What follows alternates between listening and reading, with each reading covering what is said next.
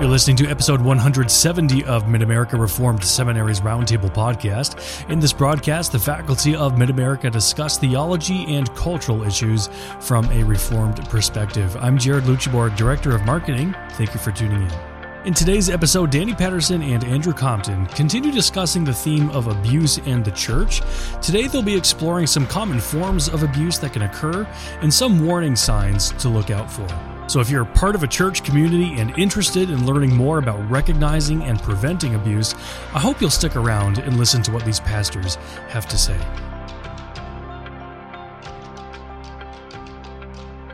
Well, welcome back to another episode of Roundtable. Last time, Reverend Danny Patterson and I got started on a just discussion of how we wound up where we are today in terms of the church's attention to abuse, not simply abuse out there, but abuse in here. Abuse not simply as the problem of the Roman Catholic Church, not simply as a problem in non-Christian society, but sadly, especially a problem in conservative churches as well, Protestant churches as well. Well, we're moving on here to it even just matters where do we start, Danny? I mean, what do pastors need to start thinking through? What do elders, what do church members start thinking through in terms of this recognition?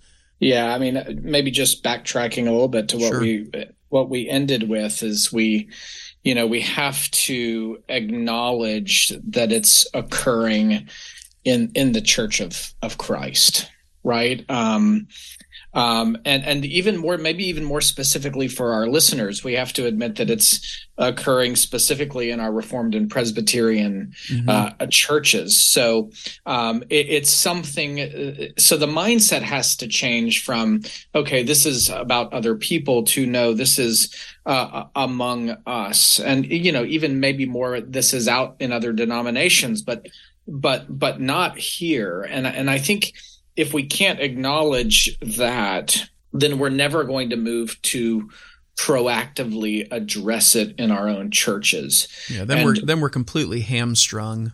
And again, it's so tempting for us in Reformed and Presbyterian churches, more specifically. I'm in the United Reformed Churches of North America. You're in the Orthodox Presbyterian Church. It's so tempting for our people to wrap up their identity in the denomination, so much so that they cannot even tolerate a criticism that right. is of actual things that are happening. Thankfully, that's not. I don't think that's the majority of my colleagues by any stretch, and I'm sure right. you could argue the same. But this is sadly a very common thing in our circles to sort of wrap up your sense of worth in the institutional, if not institutional, features of a denomination, but even the name, such that you can't even say, no, our Reformed and Presbyterian circles need to deal with this. Right. And, that's why I'm so thankful with those in the Reformed and Presbyterian circles who have written books like Is It Abuse by Darby Strickland, who is Reformed and Presbyterian, or the numerous books by Diane Langberg in which she addresses abuse in the church. But we have to be able to recognize first and admit first that it is happening among us. And one of the things that we tackled in our class together in January was when you start to talk about abuse and you start to talk about verbal abuse and being unkind, using hateful, demeaning, demoralizing language to speak to a spouse or even speak to your children, and you speak in ways that tear them down instead of build them up. The natural question that we tend to ask is, well, aren't we all abusive then? Yeah.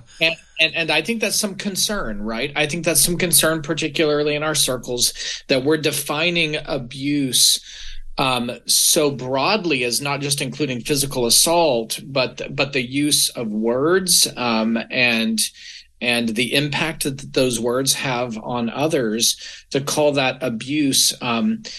aren't we all guilty of that? And some might argue, doesn't that even in some way cheapen true efforts to help abuse? That is, I think, what people's worry is at its most charitable assessment. Right. So, just to give you an example, the larger catechism of the Westminster Confession is very fulsome in its exposition of the Ten Commandments, about how reviling words are a violation of the Sixth Commandment, how not just actions, but sexual speech and sexual talk is a violation of the Seventh Commandment. And so it really pushes us to say, well, aren't we all abusive? And the answer is, well, yes and no. Yes, in the sense is that we can all use our words and our gifts and our physicality, right, in ways that are intimidating to others. We can use our words to tear people down, to express our contempt and hatred for them. And those are sinful, and we can rightly say that is abusive. But in advocacy circles, when we talk about an abusive relationship, we are talking about an individual, say, for example, we talk about a pattern of relating to someone in this way. So it's not when you speak about an abusive relationship or someone being abusive in a relationship, you're not so much talking about the instances of abuse, but you are talking about a pattern of relating to someone else in which you use, Darby Strickland says, when a spouse in marriage, when a spouse pursues their own self-interests by seeking to control and dominate the other through a pattern of coercive, controlling, and punishing behaviors. And so that is what we're talking about, because we can all, I think, act abusively toward one another at various times, but not everyone as a pattern of relating to their spouse, as a pattern of relating to their children, or if you want to take ecclesiastical abuse, a pattern of relating to parishioners, if a pastor is abusive, to relating them as a matter of regularly interacting and responding to them in that way. That is the key difference. So, in abuse circles, you're looking for a pattern of relating to someone that way. And those instances, as you lay them out, display this pattern of, well, I'm entitled to be this way because of who I am, because of my position. Maybe I'm a pastor, maybe I'm a father, maybe I'm a spouse. And so relating to someone that way as a matter of course is what we're generally talking about when we use the word abuse or domestic abuse. Yeah, I think that's incredibly helpful, because I don't think we are served well when the first thing we do, or maybe I should say when we double down on, wait a minute, these are things we all do at different times. I think that can be our instinct. And sometimes there's the instinct because of modern political currents that are trying to too broadly put labels on people. So, but the problem is that in doing that, we sort of put on blinders, or at least we unfocus the lens in our ability to actually identify that pattern. Because then now suddenly we're going, wait a minute, well, if I was really upset with one of my kids and I was using a lot of hypotheticals to basically shut them up in our argument, if I zero in on, if I say, I don't want that to be thought of as abusive, but what if I, in doing so then, am unable to even see if there was such a pattern going on in my interactions, or somebody outside looking at me going, you do this regularly. That knee jerk, as it were, has charitably, the unintended byproduct of hamstringing us from actually being able to be effective in seeking these things and pointing them out. Yeah, I'm glad that you mentioned that, Andrew, because in the book, Becoming a Church That Cares Well, Brad Hambrick is the general editor. It is actually the publication that was put out by the Southern Baptist Convention. One of the things that is laid out in that book, and I probably can't find it very quickly, that I found very helpful in the work that I've done is, what is the difference between the response of a godly person to struggling with sin and the way that they treat someone, and the response of an abusive person? Mm-hmm. So what are we looking for when someone is confronted with their behavior? Are they broken and humbled by it, and open to hearing how they have harmed someone else? Do they hate that about themselves and seek to turn from it? Or do they seek to minimize the damage that has been done, to blame others rather than take ownership for themselves? And in some cases, to then flip the script on those who they have hurt and actually accuse them of being the abusive ones, instead of taking ownership for themselves. And so I think that there are some key differences between someone who is godly yet struggling with anger, godly yet struggling with the way that they use their words, and someone who, as a matter of course, is unwilling to hear about their behavior and seeks to minimize, blame shift, justify how their actions have been harmful and destructive to others. I think it's important because when in the church, when we're seeking to try and discern, and it's not always easy because abuse doesn't happen out in the open where everybody can see it, right? It hides at home, it hides in the dark, it hides in private. And so one of the things that we want to teach our students to be aware of is if there's a situation where there are allegations of abusiveness, or the session or the consistory is concerned that there might be a situation of abuse, it is key to understand how someone responds to being confronted with that sort of behavior, because their response says a lot about where their heart might be. Now, we all tend to get really maybe defensive at first, right? When we're confronted with, I don't like being confronted with my sin. Yeah. But if I'm being dominated and controlled by the Holy Spirit, I'm going to come to say, I need to think about this. This is not good. This is not the ministry of Jesus, who is gentle and lowly in heart. Yeah. This is not part of the incarnational ministry of Jesus, in which he does not count equality with God something to be used to his advantage, but makes himself of no reputation. And I want to lean into repentance, right? And lean into saying, Lord, search me and know me and see if there's any wicked way in me. If someone is controlled by the Holy Spirit, whatever their initial reaction might be to being confronted, they're going to come to a place of, Lord, search me and know me. Whereas an abusive heart, a truly abusive heart, will blame shift, minimize, justify, and at the end of the day, make their mistreatment of others the problem of others instead of their own. I've just had numerous conversations with people in the church, coming just with broken hearts about their own anger. I remember a friend coming after some messages in Proverbs who just said, I'm really struggling with fits of rage. I get set off too quickly, and I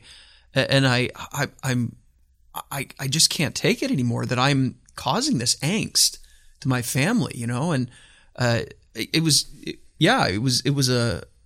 didn't mean sort of, oh, it's okay then, but we were able to work on that in with a different perspective than in the cases where I remember somebody very much saying, well, look, my spouse isn't innocent either. Or, it takes two to tango. Or, well, look, I mean, I can't lose my marriage here. and I don't want to laugh at all, but those were big red flags, The first person, the first scenario was one where I thought, wow, praise God for burdening your heart with this conviction, and your family is going to be so richly blessed by this work you're doing in your life. And in the other situation, you're sitting here thinking, you don't actually care about your marriage. You care about preserving your playing field, where you can be sort of the domineering figure, who gets to run around on the field and score all the points the way you want to. And that I should point out too, we're sort of naturally doing this, but you notice our listeners, we're using the language of spouse a lot more than husband. But we have to reckon with the fact that the vast majority of the times, domestic abuse is at the hands of a male. We're being careful with using the word spouse because there are men, far more men than we want to admit, who have been abused by their wives. And they bear almost an even greater shame because of how society has now painted them as like doubly weak. You're not a good enough man. You couldn't stand up to a lady or something, right? I think that terminology, I just wanted to draw quick attention to that without it feeling like too much of a sidetrack. But we really want to make clear this is all of our problem. But we need to make sure we're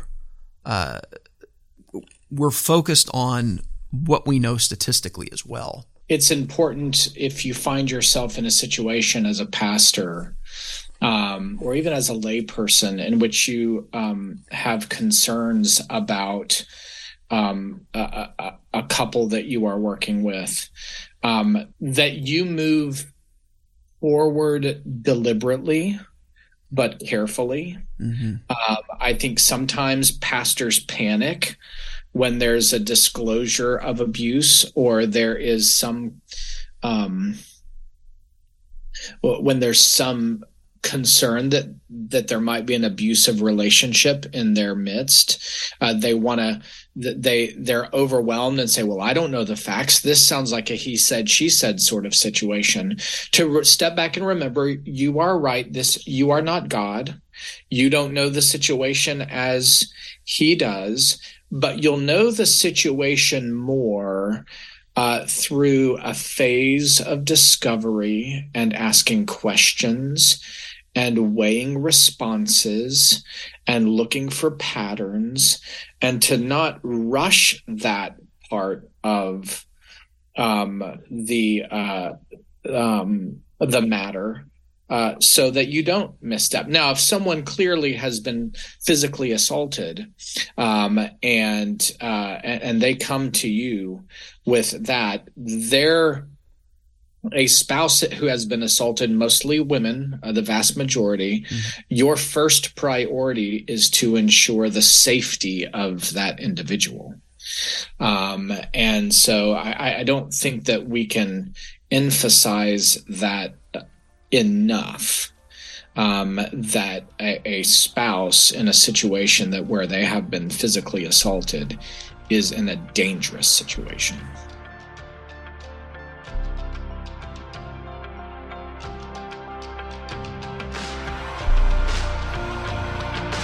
Next week, Reverend Compton and Reverend Patterson conclude this series by examining how the church can respond to abuse.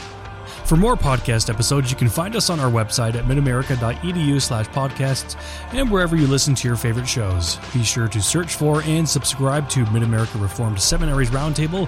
I'm Jared Luchabor. Till next time.